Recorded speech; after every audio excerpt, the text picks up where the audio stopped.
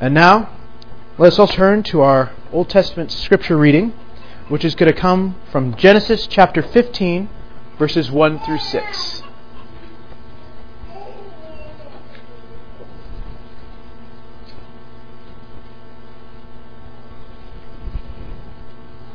Genesis chapter 15, starting at verse 1.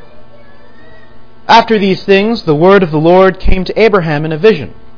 Fear not, Abram, I am your shield. Your reward shall be very great. But Abram said, O Lord God, what will you give me? For I continue childless, and the heir of my house is Eliezer of Damascus. And Abram said, Behold, you have given me no offspring, and a member of my household will be my heir. And behold, the word of the Lord came to him. This man shall not be your heir. Your very own son shall be your heir. And he brought him outside and said, Look toward heaven and number the stars, if you are able to number them. Then he said to him, So shall your offspring be. And he believed the Lord, and he counted it to him as righteousness.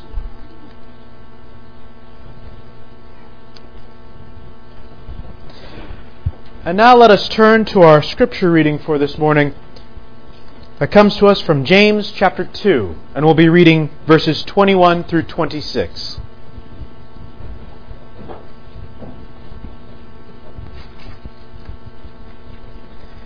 James chapter 2, starting with verse 21. Was not Abraham, our father, justified by works when he offered up his son Isaac on the altar? You see that faith was active along with his works, and faith was completed by his works. And the scripture was fulfilled that says, Abraham believed God, and was counted to him as righteousness. And he was called a friend of God. You see that a person is justified by works, and not by faith alone. And in the same way was not also Rahab, the prostitute, justified by works when she received the messengers and sent them out by another way? For as the body apart from the spirit is dead, so also faith apart from works is dead. Thus says the word of the Lord. Thanks be to God.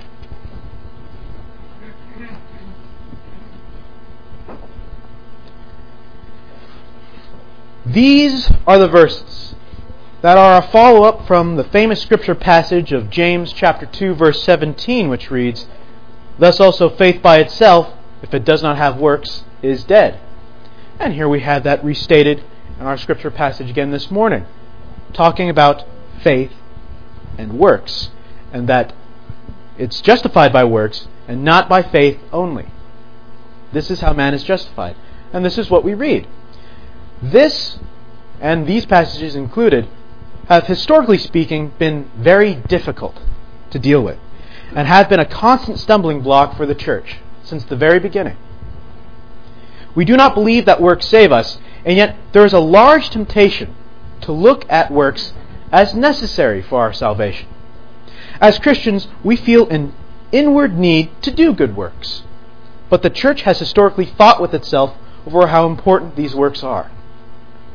Why do Christians have the need to have good works? And how necessary is it? On the one hand, good works are visible and easy to identify. We even have in Matthew chapter 7 this passage, By their works you shall know them. So, works are used as a way to identify fellow Christians, at the very least. However, some people go too far with this passage and proclaim that works are how we are saved. This conflicts with scripture passages such as Ephesians chapter 2, verses 8 through 9, which reads, For by grace you have been saved through faith, and not of yourselves is the gift of God, not of works, lest anyone should boast. Now, on the other hand, there are many who proclaim to be Christian, but don't show any evidence of this being true. James speaks a great deal to this. We believe in the grace of God, and that works are not necessary for our salvation. Does this mean good works and deeds are fruitless? How indeed are we saved? We look to Jesus Christ's death on the cross, our Savior, and we are told to follow Him. And Christ did good works as well. And by the actions of Christ, we know Him to be the Son of God. And so we look at all these examples. And all throughout the church, these examples have been shown. Going, we're supposed to follow Christ. He did good works. We should do good works as well. which is true. And yet Christ also proclaimed the hypocrisy of the Pharisees, who claimed that they were very holy. They did good works. They prayed openly and loudly. They gave alms frequently. And all these things, and yet they had not true faith and could not recognize the Christ when he had come. So when considering all this, how are we to look at this? This is why it is good to look at the whole chapter in which those provocative words, faith without works is dead, are written. For these concluding verses of chapter 2 help to shed light on the whole thing. For indeed, faith without works is dead, as Scripture tells us. But this should be understood as this: true faith in Christ will be dynamic, or having constant change, constant activity. This results in a life that is changing from wickedness to godliness. These changes are brought about by the Spirit of God after a man is converted. The Holy Spirit works in us faith, and also works in us that desire for good works. Now, in proving this, James brings forward two examples: Abraham and Rahab. In the words of verse 24, man is justified by works and not by faith only. But before we consider this passage further, there are two words that must be defined. Each of these words, when misunderstood, can lead us to serious error. Firstly, what does it mean to be justified? To be justified is to be made just. And this is used as a legal term. In Scripture, to be justified usually refers specifically to be declared righteous by God, the judge. As to why I say usually, we shall see in just a little bit here. But this justification is described briefly in Catechism Question and Answer 60, which says, "How are you righteous before God? Only by true faith in Jesus Christ.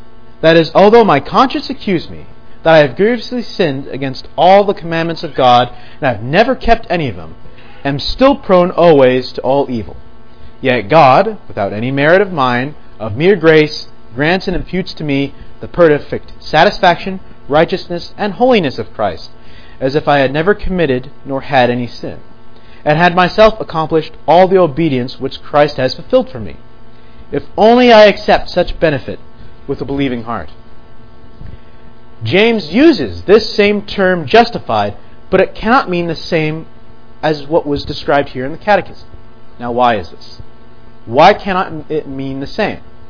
Because it would contradict the words of Paul. Paul has declared many times that we are justified by faith, as shown in the earlier passage that we looked at from Ephesians. Yet we have the words of James before us declaring, "You see that a man is justified by works and not by faith only." So do we have a contradiction? By no means. What we have here is a different use of this term justified. What else can justified mean? If we look at some other verses, we see that the word justified is used differently in certain contexts. For example, Luke chapter 7 verse 29 says, "And when all the people heard him, even the tax collectors justified God, having been baptized with the baptism of John." We know that Christ justified sinners, so how do tax collectors justify God? How can something like this take place? Here it is meant as a declaration.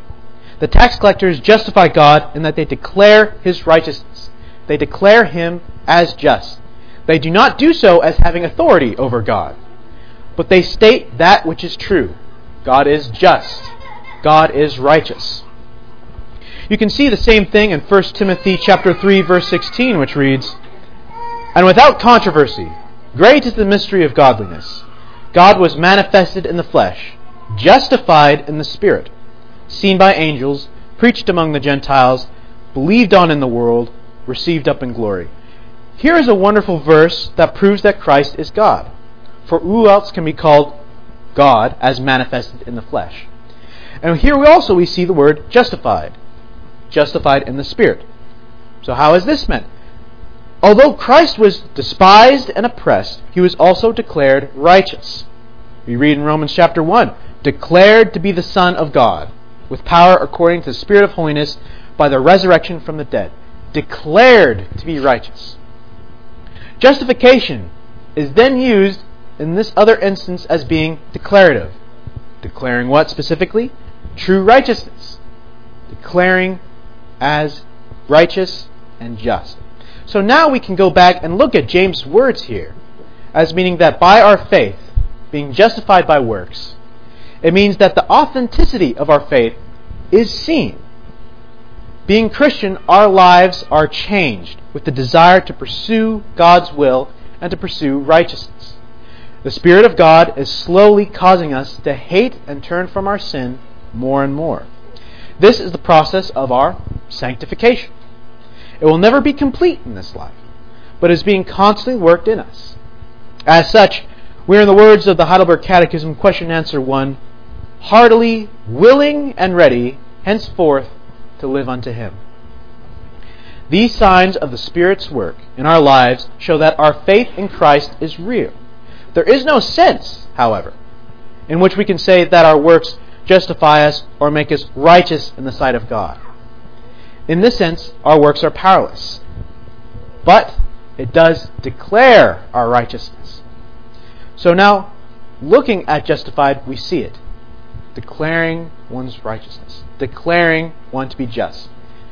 Justified has always meant to declare. It's always a declaration. But it's used sometimes as the way it's used with God, as one who has authority declaring justice, or those who are simply declaring that this is so, this is true, this is righteous. So after looking at the word justified, and after looking at justification, there's another word we must look at quickly, and that is the word works. Now, why in the world do we need to define works? Unlike justified and justification, which has been often looked at and is very necessary, and when we look at it, we really want to know what it means. Work seems to be deceptively easy. Well, works are what you do.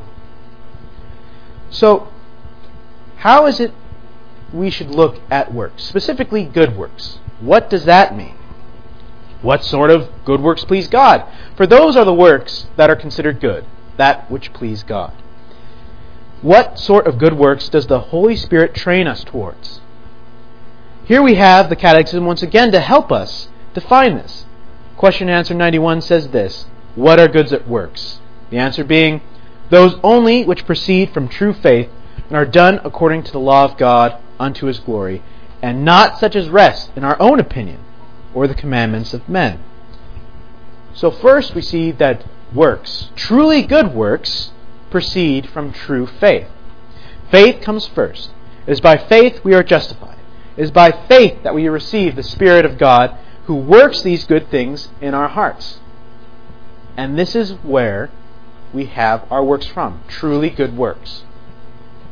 So, this is why it needs to be defined. And the importance of defining what good works are so important.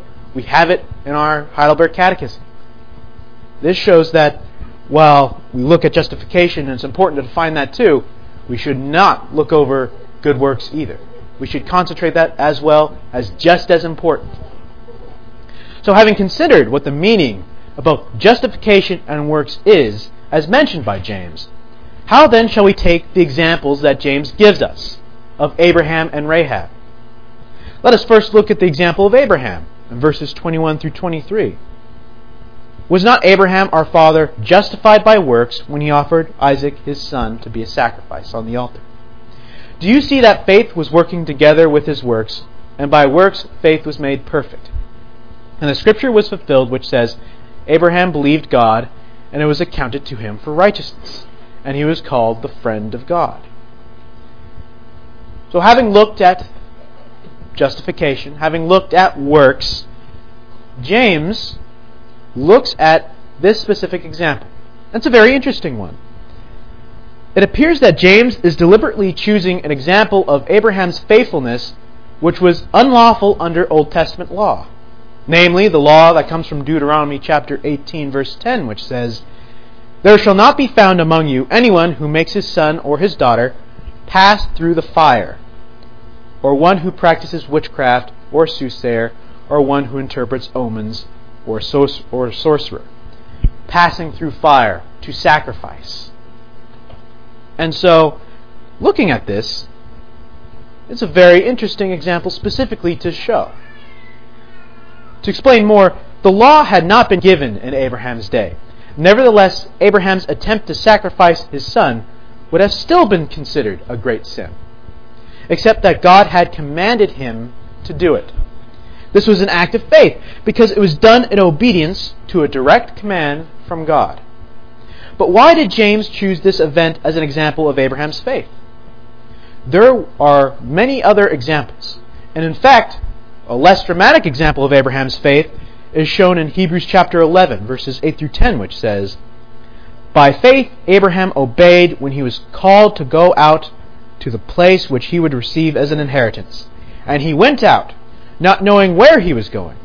By faith he dwelt in the land of promise as in a foreign country, dwelling in tents with Isaac and Jacob, the heirs with him of the same promise. For he waited for the city which has foundations, whose builder and maker is God." Surely this is just as adequate an example of Abraham's faith. It was good enough for the writer of the Hebrews to use as an example. So why didn't James choose this as an example of Abraham's faith? Now, when you look at this example, it could be that James is showing that good works don't often look good. Doing the command of God sometimes either looks foolish or even awful to those who are observant. Now this is why when we looked at the Heidelberg Catechism, it says, "Good works as defined by God, not in the opinion of men." God knew that Abraham's preparations for sacrificing Isaac were an act of faith, but for anyone else who was to know what Abraham was doing, the appearance would be that Abraham was going to do a very great evil. Yet Abraham did what was commanded of him, even if it didn't make him look good in the eyes of other men.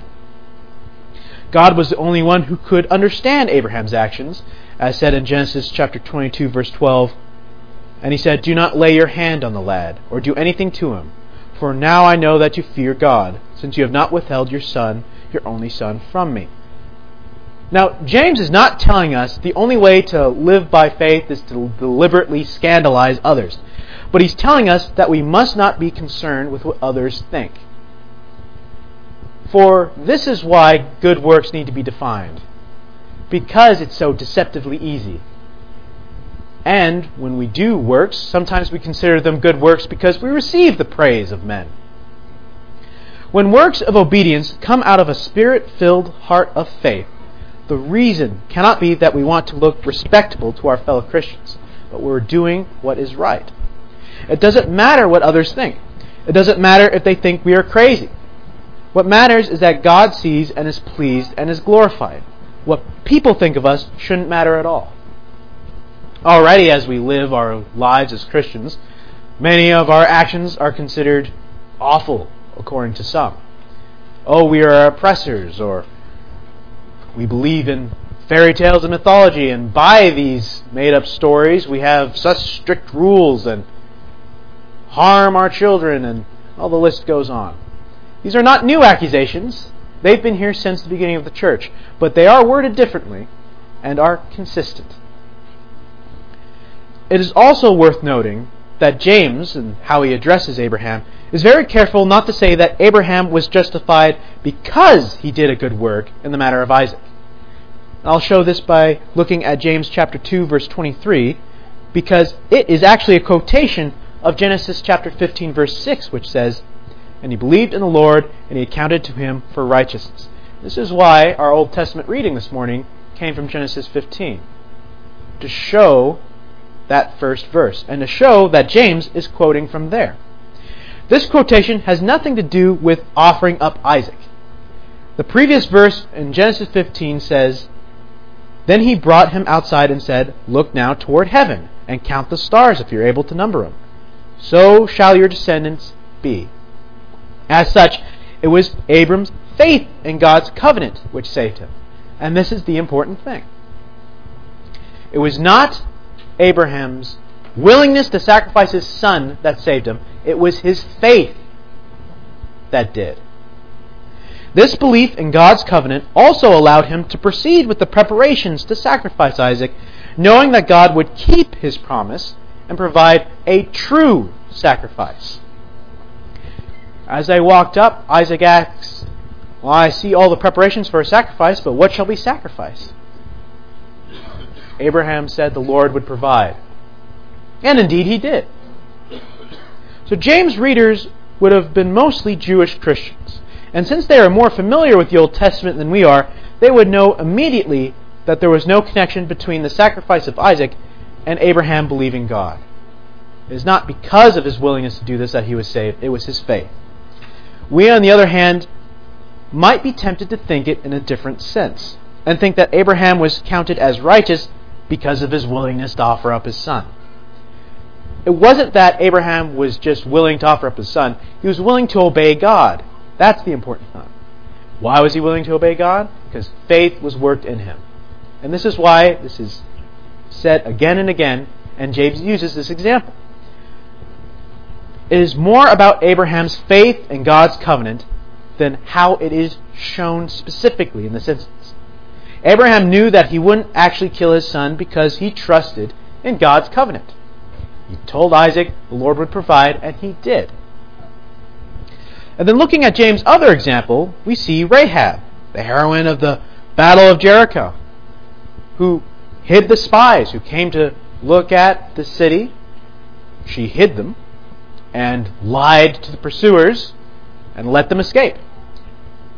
James says in verse 25, "Likewise was not Rahab the harlot also justified by works when she received the messengers and sent them out another way?" The word harlot doesn't mean much today, but to define it, a harlot was a prostitute. And she wasn't even Jewish. I am unsure what would upset the Jewish legalist more, the fact that she was a Gentile or she lived a sinful life. Despite this, she acted out of faith and actually became an ancestor to Jesus Christ. So James uses another interesting example. Because one of those great marks, living a sinful life, automatically looked down upon. The fact that she wasn't Jewish, that she was a Gentile, another strike against her. But how was Rahab justified by her works? How did Rahab's works show her faith? Her work of faith was in hiding those spies sent by the Hebrews and then lying to those soldiers that were searching for them. So here we see James poking at another Jewish legalist, one of those Pharisees, even more. For not only was Rahab a Jew, not only was she not a Jew, not only did she live a life of sin, but she lied as well. So many bad things against her already. So even today, there are Christians that are uncomfortable about Rahab's lie and even condemn it, despite how James described it as an act of faith. And indeed, even though John Calvin is one of the great helpers of our church, he also condemned Rahab for telling this lie, even though there is not one bit of criticism for her actions, only praise. Legalism here is that everyone looks to the fact that she committed treason against the state, but kind of overlook it. She was responsible for the death of her entire nation, but instead people criticize her about the fact that she lied, not the fact that she led to the destruction of Jericho. One theologian puts it this way: what Rahab was, by the standards of Jericho, was a treasonous harlot. The Bible regards her as an obedient saint, and the legalists see her as a bad person that told a lie. James is not offering any comfort to those legalists. He's using examples that are very uncomfortable. By the inspiration of God, he uses a faithful liar as an example of how we are justified by works. James must have had a strong sense of irony in the use of these examples, for they were made to make us uncomfortable. Not just the legalists, but everyone. For we all have a temptation to think, well, it should be in just such a way. We always have a very precise view of how things should be done. This is not a bad thing. But it can lead to us being just as legalistic as the Pharisees. So when looking at these examples, we see the example of Abraham, commanded to sacrifice Isaac. That doesn't look good. Commanding Rahab by faith, who lies and saves those spies. I must admit here too that lying is still a sin. Revelations 21:8 says liars will burn in hell. But the reason why she lied is to obey. She was lying because she had faith. She heard about the destruction, about how God was with the Jewish people, and believed. And so she lied to preserve life. And ultimately she obeyed God's will. This is why she's mentioned here. And while it is uncomfortable, let me also say that if we focus so much on the lie, do we not also forget another important thing? In military, you deceive your opponent and attack and kill them. Did Gideon lie when he tricked the soldiers about soldiers all around him? It was a form of deception, yes. But it was during wartime. And by these actions, he preserved the life of God's people. And then when we look at Abraham, we see that same thing. Not in the sense of lying, but in the sense that he obeyed what God told him to do, even though it looked really bad. And this is how we also get to see how the whole justification by works is not saying by works we are saved. Because the examples used are those deeply uncomfortable ones. Not the easy ones of, he gave all his money away, or Abraham's faith in that he knew that when he followed the Lord, he would get to where he needed to go. No, James chose those ones that didn't sit well with those who are so legalistic. Because good works, if we were to look at it from a certain perspective, seem to be easy. And if we were to judge purely by good works, the Pharisees were very good. Did everything right. At least it seems so. And yet, were they not also called the hypocrites? And when we look at James's examples and how he uses them, this is not to say that works save us, but works proclaim the Christian as righteous. If you're a Christian, you cannot help but to do good works. And that's why we have passages such as we have in Matthew that say, by the works you shall know them. A true Christian desires to do good works and feels a desire to repent of the sins he commits in life, knowing that he is imperfect. A lazy Christian, one who is Christian but does nothing, that is a dead faith. It's easy to say, I believe in God, and then doing nothing else. That doesn't show a Christian attitude. And when we are commanded to do good works, sometimes we're commanded, and what we do to the glory of God doesn't look good or looks bad. For example, another one, schismatics, those who want to separate the church. The peace of the church is sacred. What did Martin Luther do? Well, he tried to reform the church, and he prayed a lot because it was a great issue he wrestled with. He didn't want to destroy the church. He wanted to reform it. He wanted to change all the things that were wrong with its theology, to turn back to looking at Christ and what that meant and what the Bible means and how it should be read by all people. These were important. And yet he prayed and debated a great deal because he didn't want to separate from the church. It happened because the Roman Catholics did not want anything to do with the changes that Luther had, nor did they want to listen to any of those condemnations.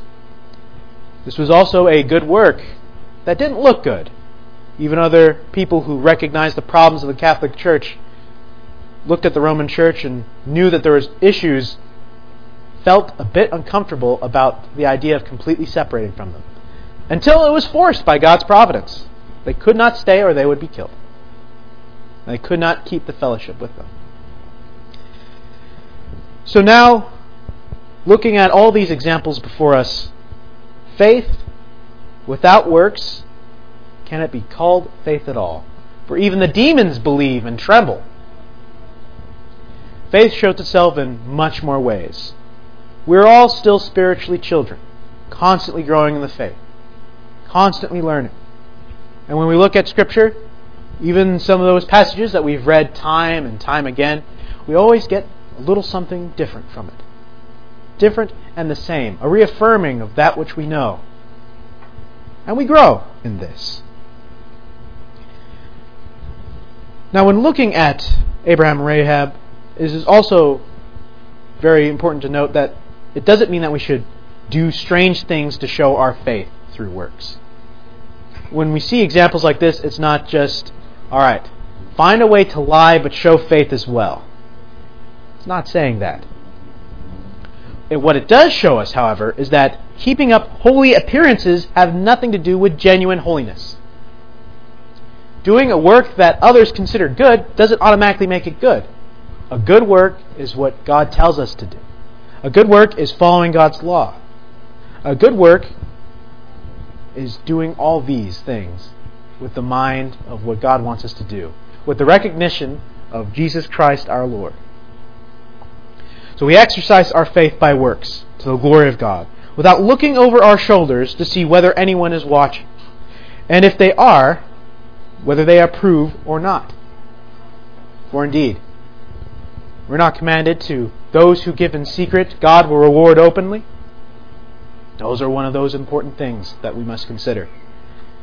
Not to feel a temptation to brag about all those things we have done. Indeed, to do our good works in such a way that no one may know it at all. But it is important that God knows. And that is the important thing. For the glory of God in all things. Following Christ as the example. Recognizing what works are, what justification is, and where our salvation comes from. And in doing so, we help promote true faith, the Christian faith, the true church, and so that we may fight these temptations, which even are in our own denomination, that good works are more important than what they are. But we should also fight the temptation that they are not less than what they are. It's complicated. It's always a balancing act. And that's why we must always go forth, whatever action we choose to do, in prayer and meditation. May God help each and every one of us to have our faith then justified by our works.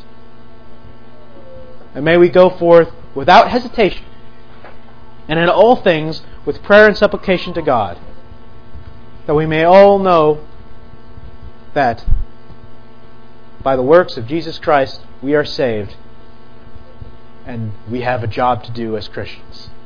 To do good works, yes, and in all ways to follow our Lord as an example and to follow the law of God. Amen.